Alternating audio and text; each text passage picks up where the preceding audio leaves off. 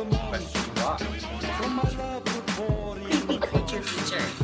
This week we're talking about monsters throughout history. All historical monsters, particularly Gothic monsters, which have informed our modern monster canon. So I am Wires of NYC, dressed up this evening as, I believe, Dracula. And with me is... Aerialist. And what are you? You're some sort of Frankengal? Yeah. Frankenstein's monster's wife? Yeah. Sure. All right, cool. When did monsters show up on the scene? Historically, what was the first? Jesus. The first zombie. Nice. Nice. Actually, let's start with the big picture idea. We said we were going to do this time. Okay. So, big picture idea, if you skip the whole rest of the podcast, all of the stuff is going to come back to this. What is like the thesis statement of this podcast about historical horror monsters? We don't get the monsters we want. We get the monsters we need. And what do you mean by that? The monsters reflect our neuroses and our passion and our society. Yeah. Horror, much like every other genre of fiction, but very similar to science fiction, is that the really good horror novels and stories are basically exploring what it is to be human. So there's always some underlying exploration, generally of like good and evil or morality, or in a lot of cases, science gone too far. Disease. Science run amok. And yeah, fear of corruption and disease. Okay, that's your thesis statement. So now we're going to tell you all the examples of why that's true. So we're starting off with vampires because they're the hottest. Yeah. We're going to go from sexiest to least sexiest. Yeah, that works. Vampires are they are the sexiest of monsters, horror monsters. Yes, okay. So yeah, who came up with vampires? They don't actually exist. There's vampire bats, but like the concept of a vampire monster, bats are like so new in the canon of vampire. So yeah, who came up with this and why? All right, so originally vampires were called revenants, which is just something that's come back from the dead. The first like writings. Oh, they were zombies. I mean, okay, basically the short answer is everything started in Greece, okay, at the end. But the long answer is in the 12th century, there's writing that emerges about burning, stuffing bricks in the mouth of, and cutting up revenants like so that they don't keep coming back to life. And there's forensic evidence to suggest that this is true, that people actually did this, because there were skeletons with bricks in their mouth found. And a lot of this was in like Serbia and like, you know.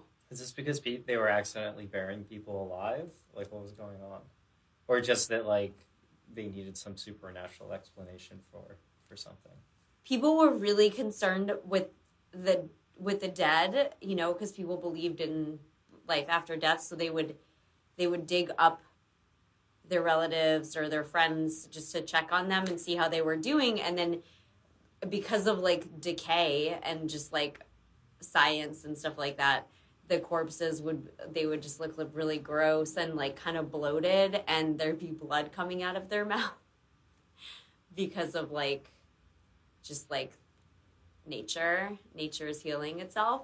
And people were like, oh no, they're feeding on, people jumped to the conclusion that they were feeding on the living because a lot of sicknesses at that time would render people very pale. And, you know, or even like cholera or like Ebola or something, like there'd be like massive blood loss. So people were like, like probably not Ebola in Eastern Europe at this time. Cholera is like the Ebola. A lot of dysentery. Yeah. A lot of really cute diseases were happening. People were like, oh, that's probably what's happening. Like, and the plague's going around too. Some people are getting in the 12th century. Yeah. Oh, word. Oh, yeah. True. Yeah. It kind of came and went for several hundred years. I don't think people had the chance to like. I don't think people were digging up people during plague moments, though. I think they were just like, that was more of like a witchy time. People were like, there's witches. The opposite of a mummy, where like, right, a mummy, you entomb a pharaoh, give them all this cool stuff for the afterlife, so they're like set. Whereas this, you like take up your relative and shove a brick in their mouth. You're like, oh no! Or burning straw so that they won't come back and feast on you. Yeah. Well, mummies, people would dig up, the way the mummies happen is people would dig them up too, and they... Well, that was grave robbers, I think. No, the Egyptians would dig, they used to bury people in sand, and then they were like, oh no, our relatives are like choking on sand, so they put them in a tomb, and they would go check on them, but sand preserved and like the tombs didn't, so that's why they like developed embalming, because they were like, they were like, oh no, my like Grammy looks really gross now in this tomb, so like let me figure out how to make her look hot forever. I think because Egyptians were like a lot healthier, so like they weren't like, this person's ugly because they're eating me. They were like, this person is ugly because they're sad. This corpse is ugly because they're sad. Yeah, maybe just different cultural reasons. Yeah, Egyptians had like all the health benefits and stuff. The Eastern Europeans during the Dark Ages also have Christianity going on, so they like believe in like a ghost savior anyway, and like life after death, and all sorts of like Christian imagery too. So they probably like had a lot of things that they were very worried about. So some other notable vampires from before the Victorian era are the bad breath vampire, also known as Johannes Contius. He died he died because he got kicked in the dick by a horse, like in his real life, and then he came back to haunt people. He vomited fire, and he would suck the milk out of livestock. Is he Swedish? It sounds like Swedish. Yeah. Or Swiss, maybe, if his name's Johannes. Yeah, somewhere around there. There's a lot of this, Eastern Europe or like, Romania or whatever, right? Isn't that where everybody thinks vampires are from, like Transylvania? Well, because there was Vlad the Impaler. Oh. And Vlad's like nickname is Dracula, so that's like a little spoiler, like preview is that a little bit of like Bram Stoker's Dracula, people are like, oh, it's based on Vlad, but I'll tell you who it's actually based on when we get there. Yeah.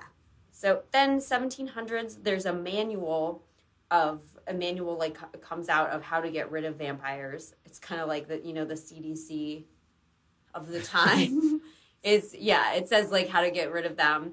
And so the garlic thing is like, it's kind of like they're also sucking on their gums, which is, it's really funny because doesn't that sound you gotta really get yourself into a position where you've overpowered the vampire already if you're going to suck on their gums. But sure. Yeah. Doesn't that sound like someone's catfishing someone? Yeah. Just like, maybe this pamphlet was written by an actual vampire. They're like, just come suck on my gums. This also invite me into your house. That'll get rid of me. We'll get to other monsters, but this is also the would you say 17th century or 1700s? Yeah, so 1700s is a little post like Salem witch trial era, but like there's all sorts of debates about different monsters going on at this time. So there's like what should we fear the most? Oh yeah, in this same pamphlet, it was also there were witches in there too. It was like the CDC like regulations on all the monsters of the time. And then, everything really like gets amped up in the 1800s. So in 1812, the first pre-OG vampire, the first pre-Dracula OG vampire is the vampire with a Y, and it's a story by John Stagg, and this is the first time we see like the staking of the heart of the vampire. Yeah, it's basically this dude who like he dies and then he tells his wife that he's gonna come back and haunt her, and she's like, no, you're not, and she like stabs him through the heart. And we also see like this theme emerging of like, because like the vampire will come back and and sort of like haunt the ones that he or she or they love. So it's the kind of the vampiric protagonist hero emerges. Wait, they're a hero or they're... I was going to call it the Byronic hero, but we haven't gotten to Lord Byron yet, so that's why I'm calling it the It Byron. sounds like a villain. There's also this story called Christabel, and it has the mysterious Geraldine. What? The mysterious Geraldine, and she's like, yeah, Is she a vampire? She's a vampire. Okay. Yeah, and she's kind of like Spoiler alert. she's kind of like Catwoman. She turns into a cat, not a bat, a cat. Okay, So- can we skip the lesser vampire novels? I don't care about. Okay. Give me some good. Some I've read. So Lord Byron, our favorite boy, Lord Byron writes this story called the Giaour, which means the infidel, and it's basically like the first kind of story of like a sexy. He's this sexy like vampire, and this is from the point of view of a Turkish person. Can you set the scene a little bit? Lord Byron, what's his deal? He is the James Dean of the Victorian era. Yeah, he's like an overnight literary success in his early 20s. He's a rock star. And is a rock star of like Victorian writing. And he's also like the ultimate sad boy. Yes. Because he writes He's- basically like a sad boy memoirs. And everyone's like, oh my God, this is the greatest thing ever written. He has chest hair. He has a deep V. He has a pet bear. He hates to see women eat unless it's champagne. Okay. So, Right? so cool, bro. He has Cool bro writer. he has a posh boyfriend named Percy Bysshe Shelley, who's Mary Shelley's husband, Mary Shelley of Frankenstein, right? And all three of these cuties, they go on a very gloomy, very goth vacation in the what was it called? The Year Without a Summer, and they have a horror writing contest. And out of this night comes Frankenstein, which we'll talk about in a little bit. And Lord Byron's doctor, John Polidori, writes this story called very creatively The Vampire that has Count Ruthford, and he is basically Lord Byron. And this actually causes like a big rift between them. Yeah, it's pretty great if your friend was like, oh, I'm just working on a cool fiction novel, and then you read it and you're the main character, and you're a monster who sucks the blood of their victims, I guess. You'd be like, hey, what the hell, man? Yeah. Oh, let's see, Lord Ruthven. Yeah, Lord Ruthven. Sorry. Yeah, so he's basically Ruthven. Ruthven. And so this is the first like very sexy vampire, but he's also he's a little bit of like an energy vampire too, and he's the first like aristocrat vampire. This is a good, reference to What We Do in the Shadows. It's Yeah. like Colin Robinson, the energy vampire. Yes. Just Yeah. bores you to death. We should set the scene a little bit though, because it is pretty cool that like, right, this novel, The Vampire, and you said the Giaour. The Giaour. And as we'll talk about also Frankenstein, all came out of these three writers basically telling each other ghost stories during their summer vacation in this famous Year Without a Summer, because Mount Krakatoa erupted that year. And so it just like changed weather patterns across the globe. So in the early 1800s, there was this year where it was just like continued being like a cold, wet spring for like 9 months. It was Portland. Yeah, everything was Portland. And it was like the sun never really came out. There was just sort of a haze because it was all the smoke from Krakatoa exploding.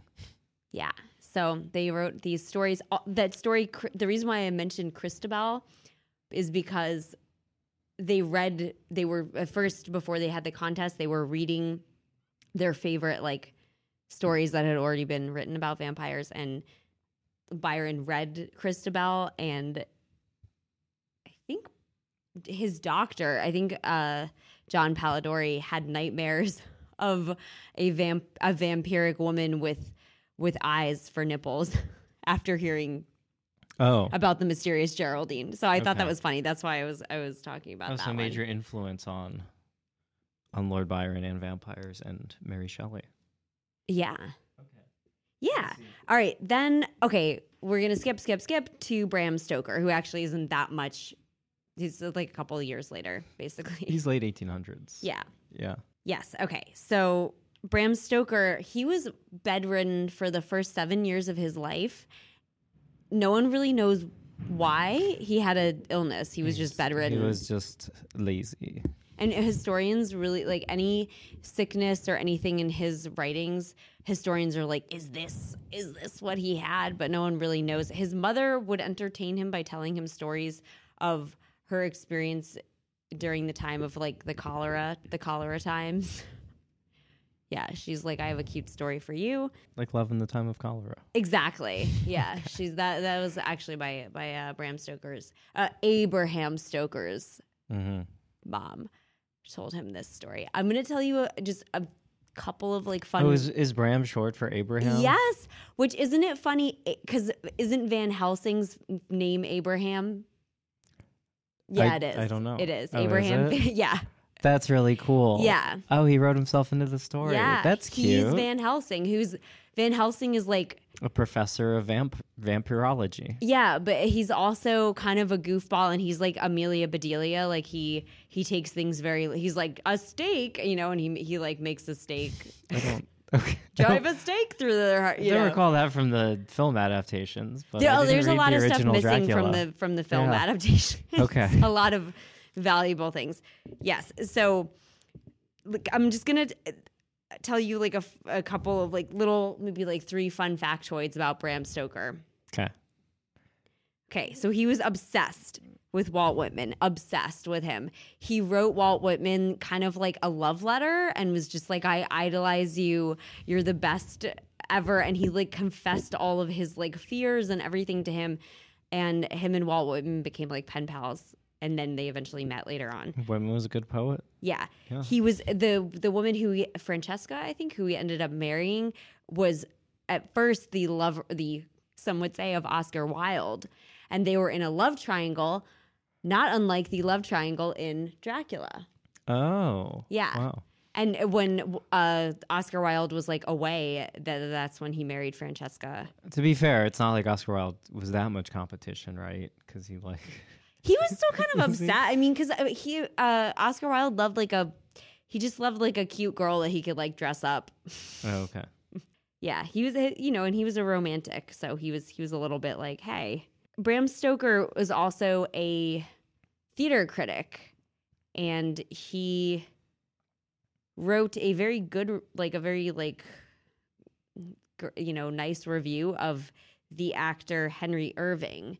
And Henry Irving was like, let's like team up together. And they opened this theater together.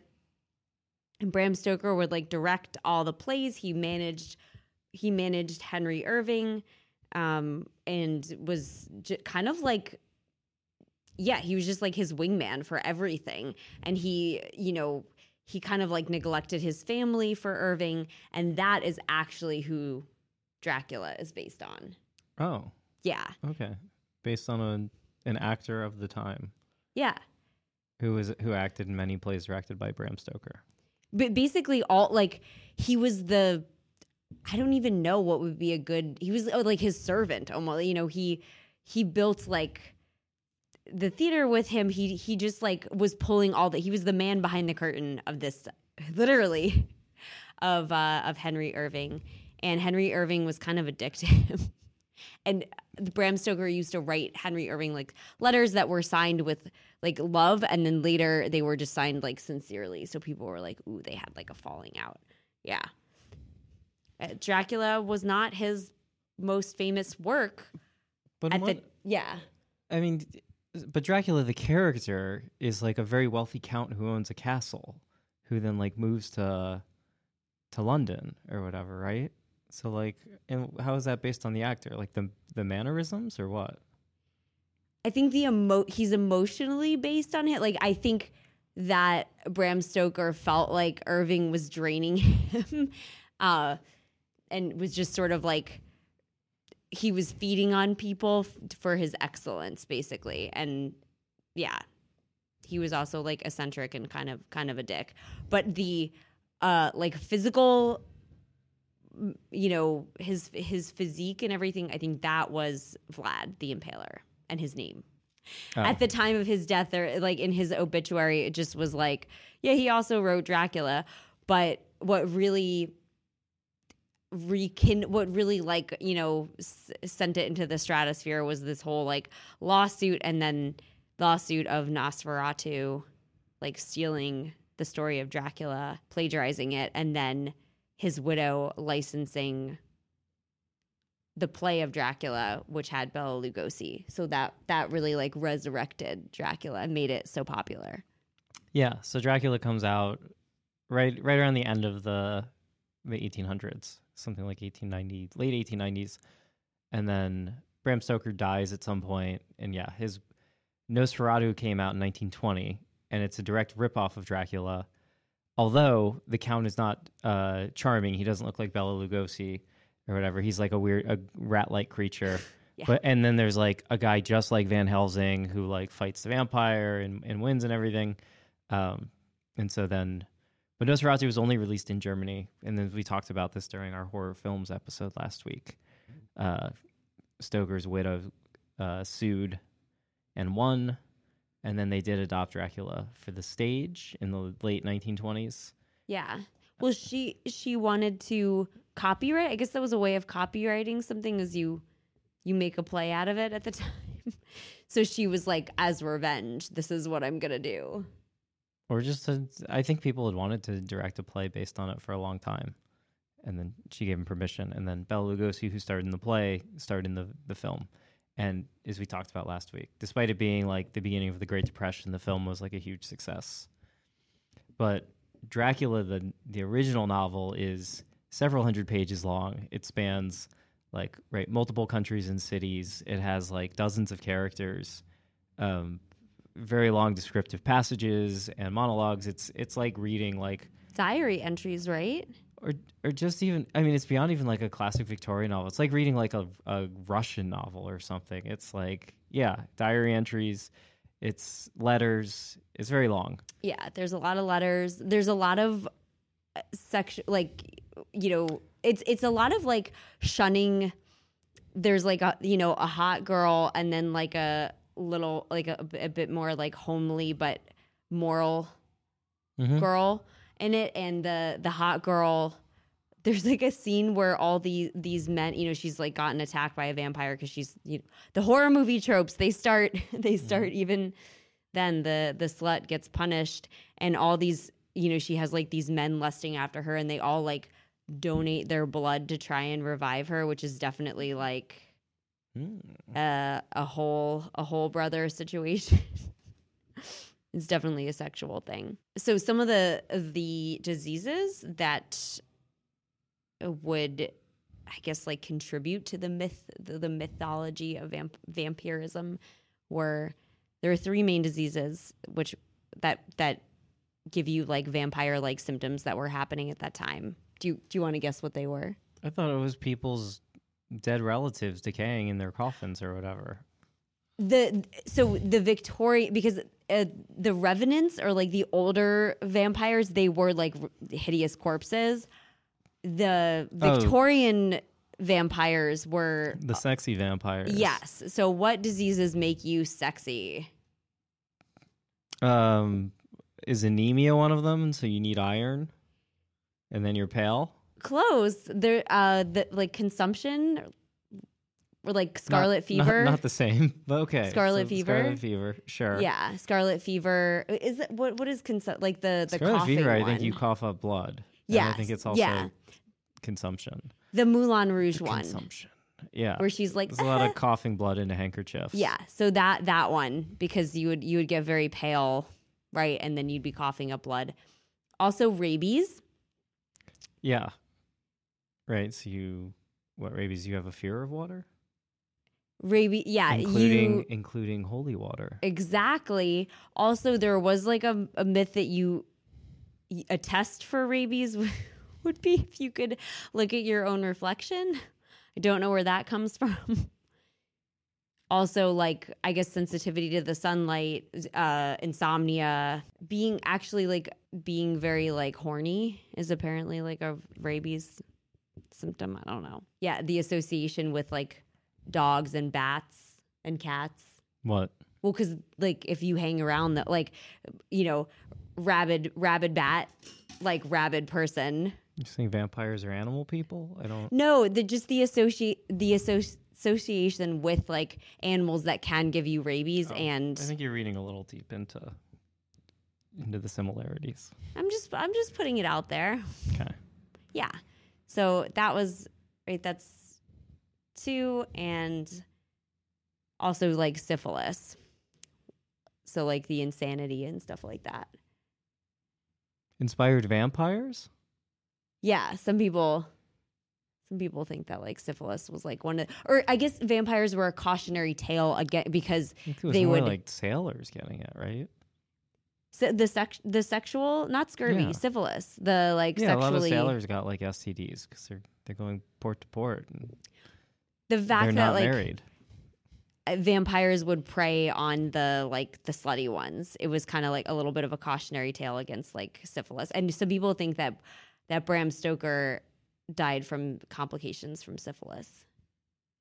One of his diagnoses was so did Al Capone. Bitten by a vampire. Yeah. Okay, so we've covered vampires very thoroughly. Yep. So let's talk about, from that fateful ghost-telling session in the early 1800s with Mary Shelley and Percy Bysshe and John Polidori. And Byron. Yeah. The other like kind of game-changing novel to come out of it was Mary Shelley's Frankenstein, or The Modern Prometheus.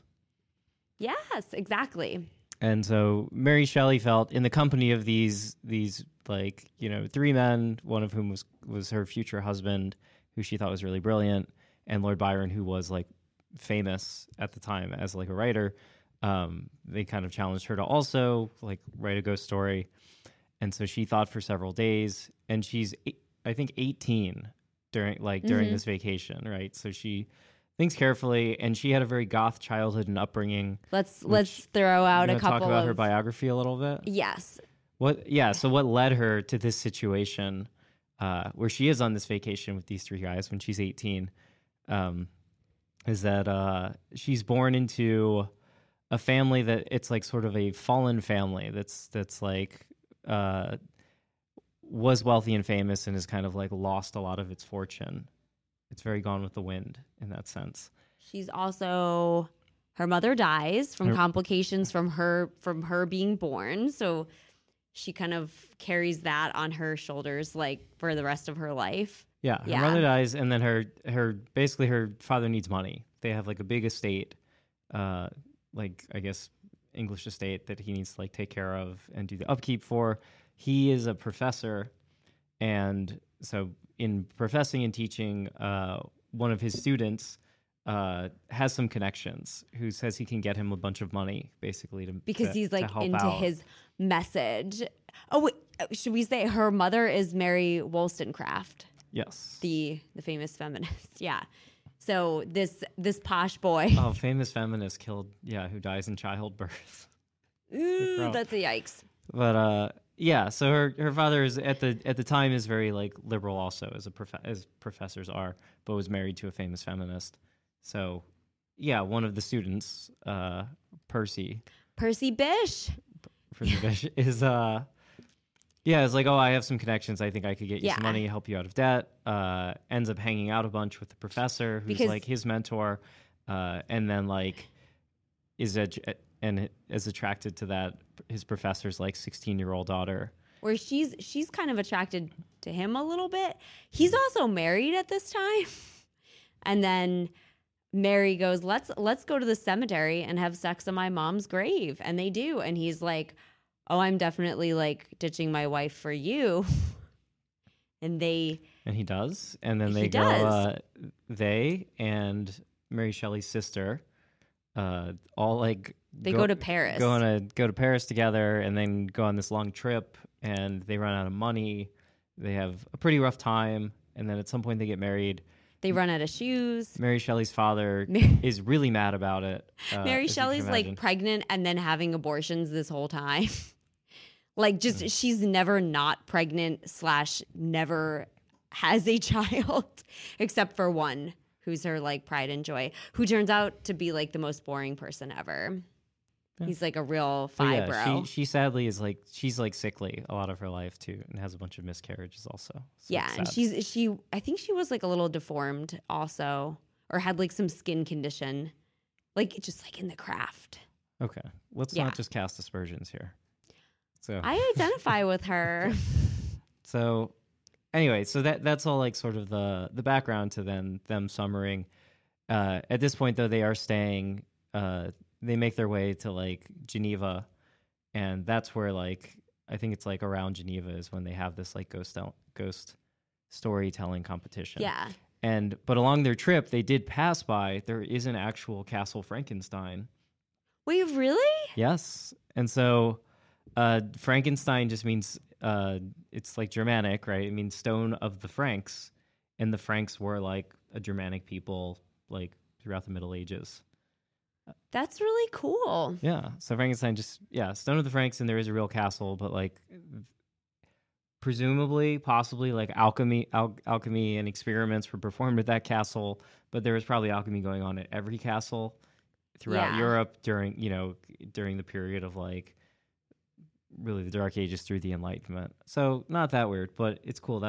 And so Mary Shelley claimed that the title and the name Frankenstein came to her in like a vision or a dream, and then everyone was like, historians much later, because it's not like most people knew that there was a Castle Frankenstein. Everyone was like, oh, cool name, nice.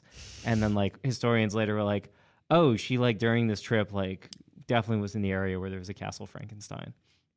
Oh, I didn't know that. That's so cool. So that's the name. So she writes this story, and it was then it was published under like a pen name when she was 20, and it was a huge success, like immediately Yeah. out of the gate. I think she finished it when she was 18, but she don't want to publish it because she's like, people are going to be scared that a woman could write something so good. I never had the impression she was super confident in any of it. But then, yeah, if you read Frankenstein, it's a great novel. It's really well written, and it is like deep and very well done. So, yeah, there's a reason it is so famous. It's not just the story. But It's that it's also great writing. the movie like messed it up so much. So yeah, we can to do a quick synopsis. The story of Frankenstein in the novel. It is Dr. Frankenstein. The monster never gets a name because He's not a Dr. real- Frankenstein hates it. He's not a real doctor, too. He never finishes college. I suppose so. He doesn't ever He finish doesn't. college. And he drops out. Yeah. So, and it is set up as it has a really interesting framing too, in that it is it's what's known as a frame story. It's actually told through a series of letters from an Arctic explorer to his sister, and the Arctic explorer's crew comes across some man like trapped in the ice or whatever who's like dying, and that's Mr. Frankenstein. And Mr. Frankenstein, as he's like recovering from his like sickness, tells this like long story. And so his childhood, he's interested in science. He goes to university.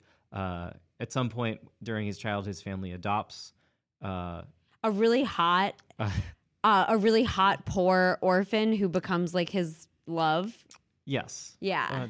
a hot poor orphan who's from good breeding. Just a Yeah, family she's that blonde. again didn't do well. Don't So- worry, she's blonde. So Frankenstein goes to school. He excels at chemistry. He uncovers a secret technique for like creating life in inanimate matter. And it's not electricity and electrodes. They don't go into detail. It's kind of left very vague. The in lightning actual is writing. an invention of the movie, right? Yes. Yeah. And then he does not stitch together a monster from like random body parts and corpses. He is using corpses, but he spends 2 years crafting a creature. It's really hard, I guess, to get like the capillaries right and like whatever other small things. So he makes the creature very large, so it's easier to like assemble it. So that's why it's like 8 feet tall. And then he real Jeff Koons. Yeah, exactly. Yeah, scale it up to make it easy to work on. He spends 2 years on it, and he makes it beautiful. And so this, his hubris or whatever, but he spends a lot of time giving it like really perfect features. So it is like, an atom. It's like this gorgeous creature. And then unfortunately the process of animating it and bringing it to life, it turns really ugly all of a sudden. And so apparently like the eyes are the freakiest part. And when he looks into them, he's like, no. And he like runs away. Yeah, it's described as having kind of watery, yellowy eyes. Its skin is tinged yellow and turns almost translucent, so you can see all of its muscles and veins. Stop talking about me. Nice. And yeah, I mean me as well. It's not like you're more of a pink person though. I'm pretty yellow. Yeah. So as soon as the monster awakes, Frankenstein passes out though. He doesn't see it come to life or anything. And then he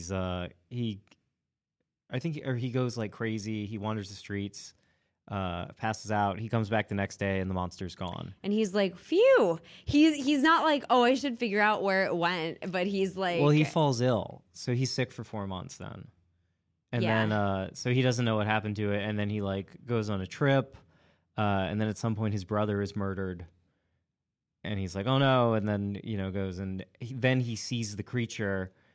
Somehow, I think it must have taken weeks to travel there, but to get home. But he sees the creature like hanging around, and it's like, oh, that fiend! He's murdered my brother. Yeah, and also, doesn't he like frame? Yes, it murders his brother and frames the nanny, his like childhood nanny. And he knows the nanny's innocent, but he's like, I can't say why. Yes. So I'm just going to not say anything. So the nanny gets hanged too. Yeah, he won't step forward and admit that he created this creature because it'd be too embarrassing. So hang the nanny. So yeah, at this point you're wondering who's really the monster. Exactly. And it gets worse. So to sum up the rest is that finally the creature finds him. It tells the monster tells Frankenstein his story, which is Father. Yeah. Father, I have been looking for you. He ran out into the woods. He hid from everyone. He found a family. He didn't know how to talk. He was like a big baby because he's like, my father. But he is very smart. It opens with I think on the front page of the original novel is a quote from Paradise Lost. In that like talking about Lucifer, basically. Or maybe it's Adam saying like, I didn't ask for you to create me. And then the monster quotes that at some point. Yeah. But anyway, the monster explains how he learned to read. He conversed with the blind father of this family that he was living next to their house, but then the rest of the family saw him and all freaked out. And then at another point, the monster saves a boy who's drowning, and the boy's father shoots the monster in the shoulder. Yeah. Because he thinks the monster's attacking him, so the monster decides that humanity is not for him. He finds the books, right? He finds Paradise Lost. Yes, he finds a satchel of books, learns to read, and then he goes and in vengeance after getting shot in the shoulder and writing off humanity, he goes and murders Victor Frankenstein's brother. He learns to read. And frames the nanny on purpose because he found like Frankenstein's journal, so he knew what to do. And so he explains to Frankenstein, he's like, okay, I've had my revenge now. I want you to create, I don't want to be alone forever. I'm a living creature. I deserve happiness. So I want you to make a girlfriend for me. And the two of us will go to South America. We'll live in the Amazon. We won't bother anyone. And that's the least you can do for me because I didn't ask you to create me. And so Victor Frankenstein goes to the Orkney Islands in Scotland. So it's very isolated, and he starts working, but the monster's kind of peering over his shoulder. And at some point, Frankenstein realizes, he's like, wait, because he can only see that he hates the monster. And he's like, wait, what if these monsters breed? And then they create a race of monsters that all that all hate humanity. Or he's like, what if they don't like each other? And then I have two depressed monsters and I have to, that was like another thing. Yes, another word. Like, what if they're all gods? He changes his mind and then hacks up and dismembers Frankenstein's potential wife, the bride of Frankenstein. And so Frankenstein's like, guess what? I'll be with you on your wedding night. Wait, I feel like he's like a kid with like making something like out of Play-Doh or something. And the kid is like, oh, I hate it. It's terrible. And he just like smashes it. Yeah, exactly. Yeah. So fast forward, Frankenstein's monster does strangle Frankenstein's love on their wedding night. The blonde sister chick, right? The blonde sister kills another friend of Frankenstein. Although Frankenstein is found innocent of that. And so then after his wife is killed, Frankenstein's like, I have to pursue vengeance. So he chases the creature all the way to the Arctic, which is where he's discovered when the story begins. Right. And then they throw him overboard because they're like, you're terrible. No, they just let him. The crewmen are like, we want to get out of here, dude. This sucks. And they get trapped in the ice. And finally they turn around. And Frankenstein's like, no, you have to pursue the journey. And they're like, no. And then Frankenstein just dies from, I guess, being cold and exhaustion. And then at some point, the monster shows up on the ship of the Arctic Explorer, who's writing the writing the story. And the monster's just like, showing you the humanity of this monster. He actually mourns Victor Frankenstein, his creator. He's like, father. And so the Arctic Explorer writing the story, Whitley or something is his name. He's like, oh, are you glad that he's dead? And the monster's like, no, I'm even sadder than ever because he was the only person who ever cared.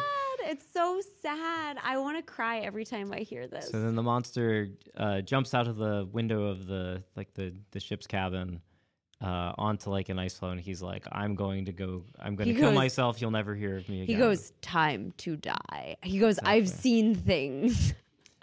And then as he disappears over the horizon, he yells, you can call me Frankenstein's monster or Frankenstein. I don't really mind. It's fine. Aw, poor baby.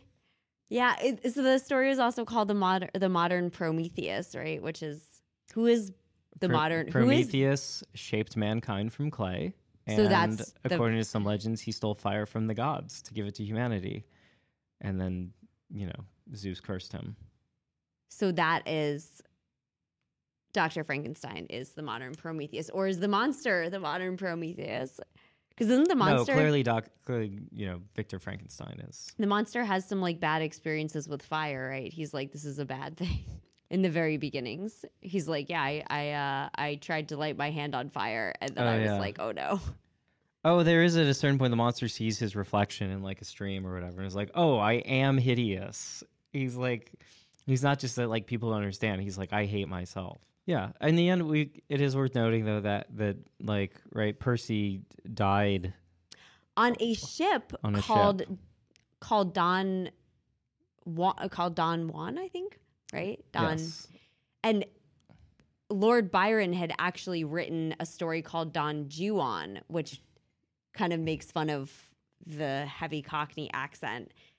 Yeah. And Mary Shelley, they burned Percy's body, but his heart didn't burn. And Mary Shelley kept it in her desk for the rest of her life. And Lord Byron wanted his skull, but people said no because he would make mugs out of people's skulls. So they were like, no, you can't have it. And he was like, damn. Mm-hmm. It is. I saw the wokest comment on like one of the YouTube videos, summaries I was like watching earlier, and it goes, "It's knowledge is knowing that Frankenstein is not the monster. Wisdom is knowing that he is." So that's the story of Frankenstein. And then Hollywood got a hold of it and adapted it, and you got the giant shambling creature that you see today. And then because they kept referring to the monster as Frankenstein, such as in the comedic film Abbott and Costello Meet Frankenstein, and Bride of Frankenstein, which is not about the doctor's wife, but about the monster's wife. In pop culture, it just became shorthand for the monster itself. Why did they make him so ugly and like slow? Is that because like movies weren't good? I forget the name of the actor. It's a famous like very tall actor who played a bunch of monsters during like the heyday of like 30s monster movies. But I think just for film at the time, it made it easier and more dramatic. And like we watched some of those films like for last week, and everything moves very slow. There's a lot of shambling monsters and just people screaming for like minutes on end as the monster slowly approaches them. So I don't know. I think that was just how they like filmed stuff at the time. Yeah, also at that time, The CGI maybe wasn't very good. They're like, move very slowly so the makeup doesn't fall off. The prosthetics don't fall off your he's just face. so Like, uncomfortable. I think the lightning looked very cool. That was a special effect they could pull off at the time. So they like made the lightning be like how he animates the creature.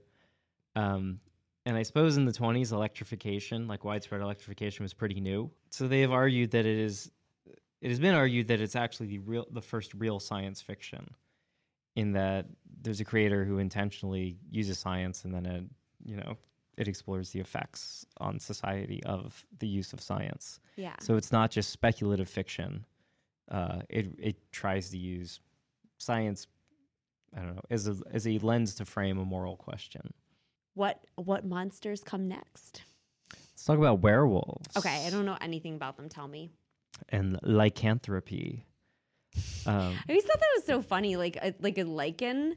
Mm-hmm. Yeah, the first time when you heard the word lycanthropy, I was like, I remember when I was like a little baby. Like model trains? You put like little lichen around the yeah, exactly. Yeah, so the werewolf myth is the modern conception is like German folklore dating to like the Middle Ages, and that's where like the whole, that silver kills them and that the transformation under the full moon. They can't really date it to any like specific ailment. There are books out there from like ancient medical writing, not even that old medical writings. It doesn't actually really date to the Greeks. It's post-Greek. So you're well into like basically the Dark Ages when like people started writing about wolf creatures. But there's like, I guess, various myths that like there was a tribe of men that would turn into wolves or whatever. Like, like around the time of like Aristotle, I guess, like post-Greek, sort of like Who Hellenist. do you think they were though? Hellenist period, who was writing about this. There were like historians then, right? There also is a Nordic like vampire. There's a Nordic vampire, which is vampire? like werewolf, which is like the berserkers. Yes. So going Clerks. going berserker it's a term. So berserkers were a class of warrior. My love for you is ticking clock. And you would go into a trance-like state and just go absolutely like savage, like into mayhem, and they would try to like work themselves into like berserker mode. They would like punch the themselves in the Vikings. head and stuff like that. They'd be like, Yeah. So that had comparisons to, and there were like religions based around bears and wolves, like, and you would like worship them or try to live like them so as to like cultivate the spirit of a bear or Jungle wolf Book. for like fierceness in your fighting. So that also probably played into the werewolf legend. But during like the period of like all the witches and like vampire fears and the like when the manuals were coming out, you're saying in the 16 and 1700s, there's like one of like the guys involved in the Salem witch trial wrote like a whole pamphlet arguing that werewolves and werewolfism was a medical condition. It was not related to morality or the devil. sounds like he had a little touch of werewolf. That's why I'm like, were you a werewolf? Yeah. Why are you defending them? Like, yeah, but he's like, no, it's just a terrible medical ailment. You shouldn't hold people responsible for becoming werewolves. Witches, however, are allied with Satan, and they should definitely be punished. He's like, look and over burned there. at the stake.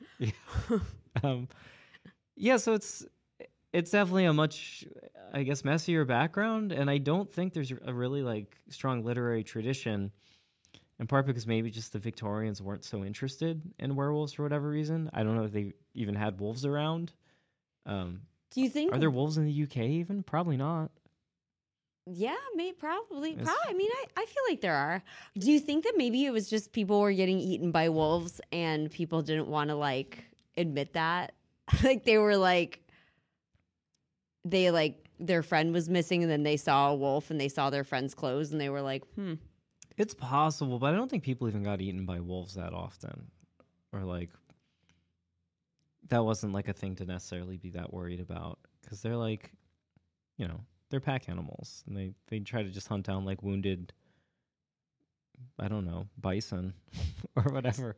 So I think the story of like the wolf man or like werewolf monster in like popular imagination really is just, it got popularized with films. There's not like a a seminal like novel I could point you to that wrote about it. So yeah, there were all the monster movies in the 30s. And then again in the 50s, werewolves had a resurgence in the late 50s. Maybe as a reaction to all the sci-fi that came out in the early 50s. There was a nice return to werewolves. A return to werewolves. Yeah, and then I think it's the movie, like, it must be like Underworld, I think, that maybe started the idea of, like, what if vampires and werewolves had a feud going back centuries, which is a cool idea. And I'm glad that they've pursued that film franchise. Yeah, oh yeah. Because they make good foils for each other. And then in What We Do in the Shadows, right, there's, like, werewolves. The swearwolves. The swearwolves. You're a werewolf, not a swearwolf. Yeah. They're part of the canon, and it's great. And they have, like, a rivalry with the vampires. But yeah, I think they just make good foils for each other. So the vampires are civilized and like mild mannered and like very old school, and the werewolves are like frat bro party boys. So there is like a notable case. There's this guy named Peter the Wolfman. Okay. In the 1700s.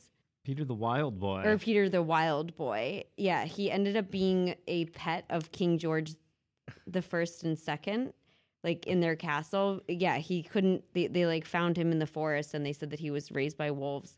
He couldn't speak, and he ate with his hands. And they said that he might have like this like Pitt Hopkins, I don't know, John Hopkins syndrome. Just like a syndrome that like, yeah, it makes you like not be able to talk, to have seizures, and basically like the syndrome that everyone had at that. I feel like everyone would just be having seizures all the time. So like seizure having also can look like someone, you know, they're like the way transforming. Right? Yeah, right? Like, because isn't that how people look when they turn into like that whole like, like. See, that's right. This is like one person in the 1700s. So it's like, and that's why nobody wrote about it at the time. So that's why I'm like skeptical of claims like this, which is just somebody digging through lots and lots of history to find something that could maybe be related to a werewolf. Whereas I don't think it was based on any like seminal like piece of work that made it like really popular in the like imagination or whatever. I think just it kind of got picked up over time in movies, and it's made for some great films. What do you think the like cautionary thing is of werewolves? Oh, I think the clear parallel is doing drugs or getting drunk thing too, where like, but no, I think it's really going on a bender is like the equivalent, because you go like rampage and like just have a great time and get wild and like give into your primal urges, and then the next day you're like, oh no, what have I done? There's no tie-in with like the tides or other stuff that like the moon governs, right? Or like femininity or menstrual cycles or anything. Maybe it's the male period. It's the male period. You turn into a wolf. And it's worth noting the Incredible Hulk is clearly just like a werewolf. A werewolf, yeah. And Frankenstein. That's a monster. No, because Frankenstein's monster never gets to not be a monster. He looks like, you know, he's like green and stuff. Oh, and he has the same haircut. Yeah, good point. The Betty Bangs. Yeah. I think that's it. What if a werewolf? You was a werewolf, but instead of turning into a man-wolf, you became Frankenstein's monster. Okay. And like, oh, the Hulk. It's the Hulk. Yeah, the Hulk. He's like, what have I done? How many, like, yeah, the Hulk must just, like, get bigger clothes for when this happens, you know? He wears very elastic pants. I feel like he always rips his clothes, and then that's one of the things he's like, my shirt. No, he just likes cutoffs. Oh, yeah. Okay. Mm-hmm. Okay, so werewolves checked off the list. How about zombies? Zombies are racist. They're racist. Zombie or racist caricature? Yeah, I mean, zombies basically came out of enslaved people. We watched the Vice documentary on zombies. Didn't really tell you the history of zombies at all. It didn't really tell us anything, but it sure made you want to watch the next one. I suppose so. Yeah, it's just a Brooklyn hipster getting grifted by a bunch of Haitians for like several hours. Yeah, reparations. Yeah, I guess so. He's like, then I gave them $400 if they would show me a zombie. He has the worst like vocal fry ever. Instead, they took me to this party. They and gave the chieftain me threatened to stab me. They gave me a talisman and they told me to come back tomorrow. And pay them another $600. Yeah. Yeah. They said they would take me to see the zombie. Yeah, and then they're like, next episode. It's like a 7-episode thing, and he never. I forget what happens at the end. I don't think he ever gets to see the zombie. He goes way, way deep into the woods, or the mountains or whatever, and The then forest. they show him a room where there's a man who he clearly has met the man the day before, but it's like that guy just sort of in the shadows under his sheet, like wriggling around. Yeah. And they're like, "That's a zombie. Don't get too close." He's like, it's pretty awesome. yeah, he's like cool. And then, I love that what he packs for that trip is like he packs like 3 books and a pair of Converse.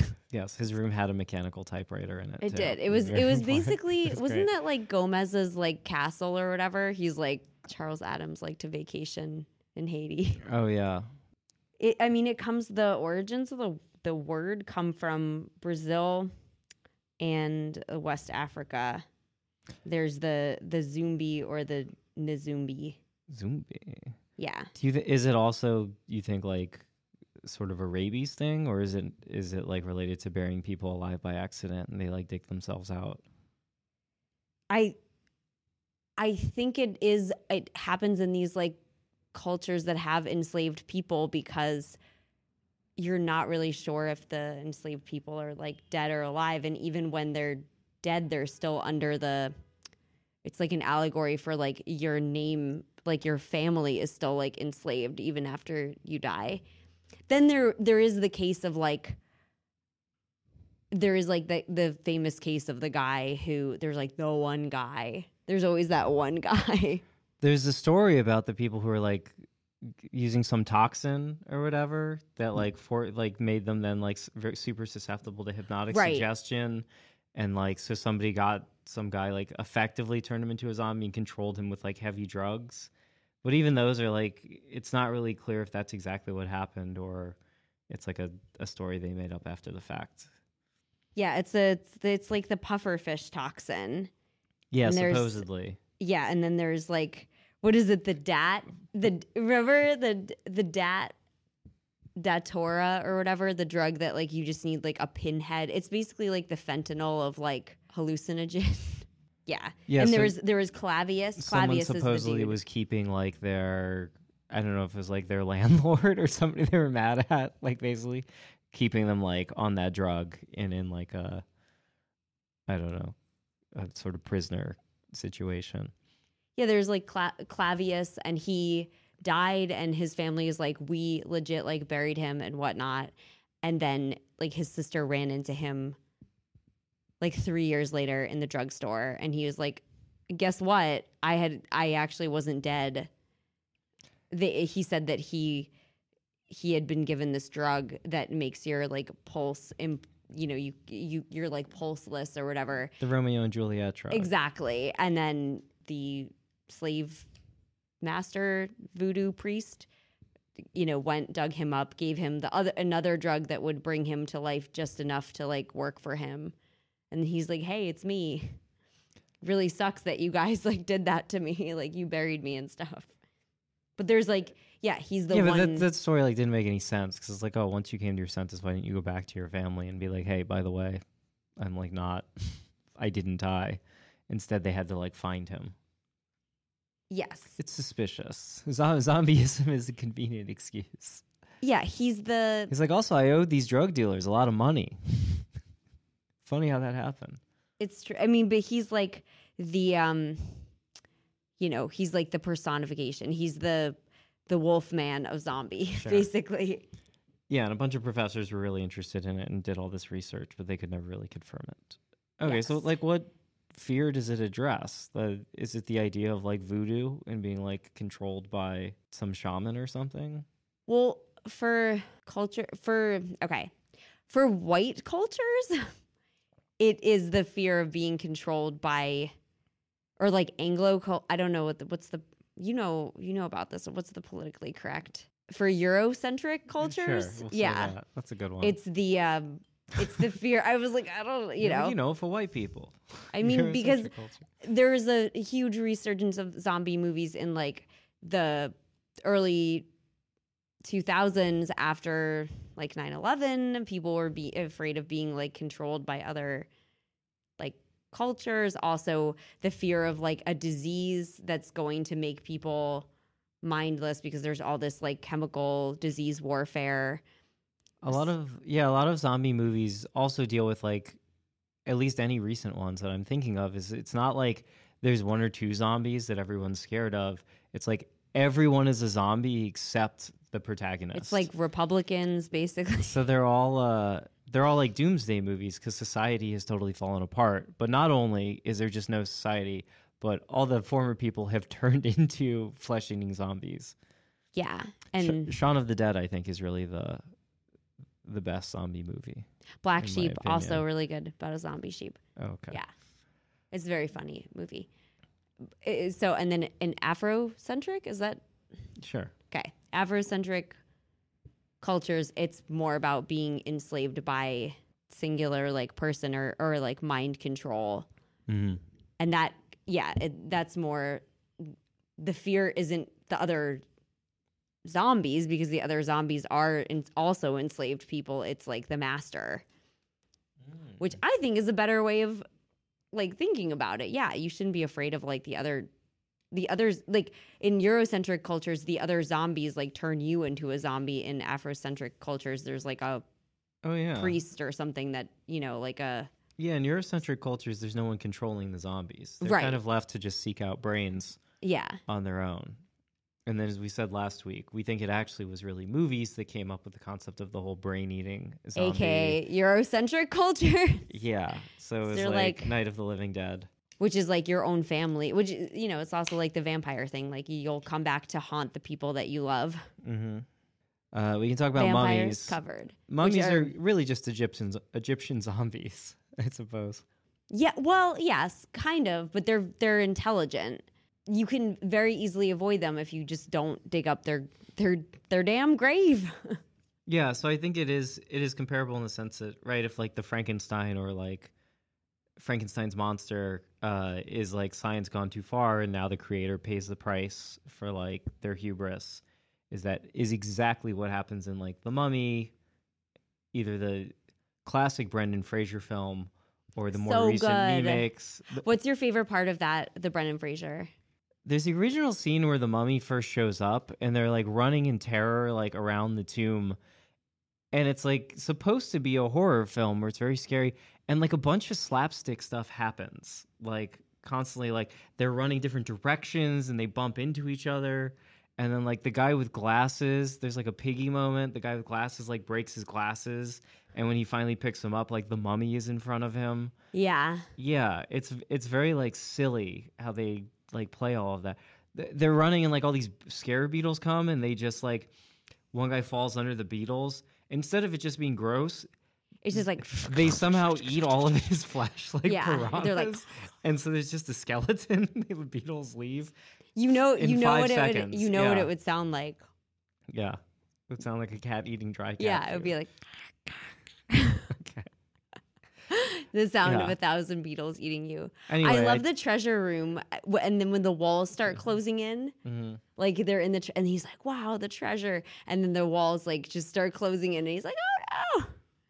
Yeah, so good. but there's that's addressing the whole question of like, wow, like all these like archaeologists and like, right, because The Mummy is actually a historical film. It's historical fiction because it's set in, I think, the early 1900s. Yeah, the British imperialist era. And like Egypt mania or whatever in the U.S. in the 1920s. But is that like there should be some repercussions for you going and grave robbing. Yeah, and to take all this stuff to go put in a museum. they always got to read the Book of the Dead. They're like, oh, what's this book they're buried with? It was always the Book of the Dead, and they're like, let's read from Surely it. it won't contain a spell that will bring the back to mummy life. back to life. Yeah. But it actually, I mean, that's what the Egyptians would give their. I thought the Book of the Dead was more of like a like a manual. It was like, so you're dead. Yeah, it was Here's like what you need to do. the book for the recently deceased or whatever. But all right, you got to go see Osiris. He's gonna weigh your heart against 3 feathers. Okay, next. Yeah, but I think they were like, in case of emergency, read this book. in case you need to kill the person who's it's like the robbing Hitchhiker's you. Guide to the Galaxy. Yeah, I mean, there's a bunch of mummies, much like zombies, actually have evolved to get a lot cooler and scarier and more formidable in the film industry over the last century. So the very original Mummy was also just very shambling, and like you're like, how's it gonna kill? It's like trap this woman, but it's like, how's it gonna kill her? It'll take like 3 minutes to walk across the room to like get to her, but she just stands there screaming the whole time. Yeah. Just like Frankenstein's monster in the original Frankenstein. You're like, dude, you could just go shut off the power. I mean, he's not moving very fast. It should be easy. Yeah, the mummies then got really hot too, because they're basically the original like Lilu. You got that bandage dress. Yeah, and there's the Tom Cruise was like a recent in the last like 10 years. There was He like was a mummy? No, he was in a mummy film. Oh. And it is like a hot zombie mummy who can like conjure the A mommy mummy. It's a MILF. Yeah. Yeah.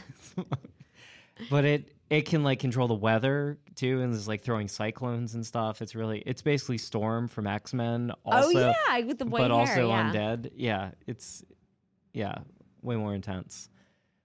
All right, what do we got left? There's the hair monster in Bugs Bunny. I mean, that's not monster canon. I mean, ghosts. We say ghosts. They've been around forever, right? Yeah, that's I mean, the occult episode covered a lot of that too, because it depends really on your take on the ghost, right? So there's the whole spiritualism and wanting to contact the other world, but then there's also like poltergeists and like malevolent spirits. The devil, right? Devil's like another canon monster, creepy monster. I feel also kind of the occult. Yeah. Or we'll do another Heaven and Hell episode at some point in the future, and we'll really get into Satan. There's like the swamp thing. Oh yeah, but that's not. Those aren't like your three. When you think of like gothic horror, it's like those are like your 3 boys. Is like zombies, werewolves, and vampires. Yeah. Do you want to discuss the more science fiction monsters like Godzilla and Mothra and stuff? No. Or you just want the gothic? You just want to cover the gothic ones? Yeah. I mean, because they all, it's like, we get it. Like, those are all like monster, like creature monsters and stuff like that. And yeah, there's like a whole anime canon situation. Yeah. I'm trying to think of a product that you could use if we were to sell it on an infomercial that would like, protect you from all monsters. So from all monsters? Yeah, it'd be like a cross made out of like silver. You would just be silver. I feel like silver gets them all, right? Except, I mean, I don't know what. No, vampires, it specifically crosses. But they don't like silver. And garlic. Isn't there like some silver thing? Or that's werewolves, right? Yeah, that's werewolves. Yeah. Werewolves, it's silver. Well, vampires, you don't invite them in, Yeah, I don't know when that made it into the canon, that they have to be invited in. Because Dracula certainly is just going around constantly entering people's houses. He's shape-shifting too. Yeah. He turns into like so many things. He turns into like fog, a bat. He does turn into a bat. He does, it's like mortal. He's like, choose which way. Mm-hmm. Yeah. All right. Well, I think we summarized all the monsters. If you want to drop some plugs? Oh yeah. So if you've listened this far, then you like us. You obviously feel strongly about us. So you should give us a 5-star review. If you write something cute, we'll read it and we'll shout you out.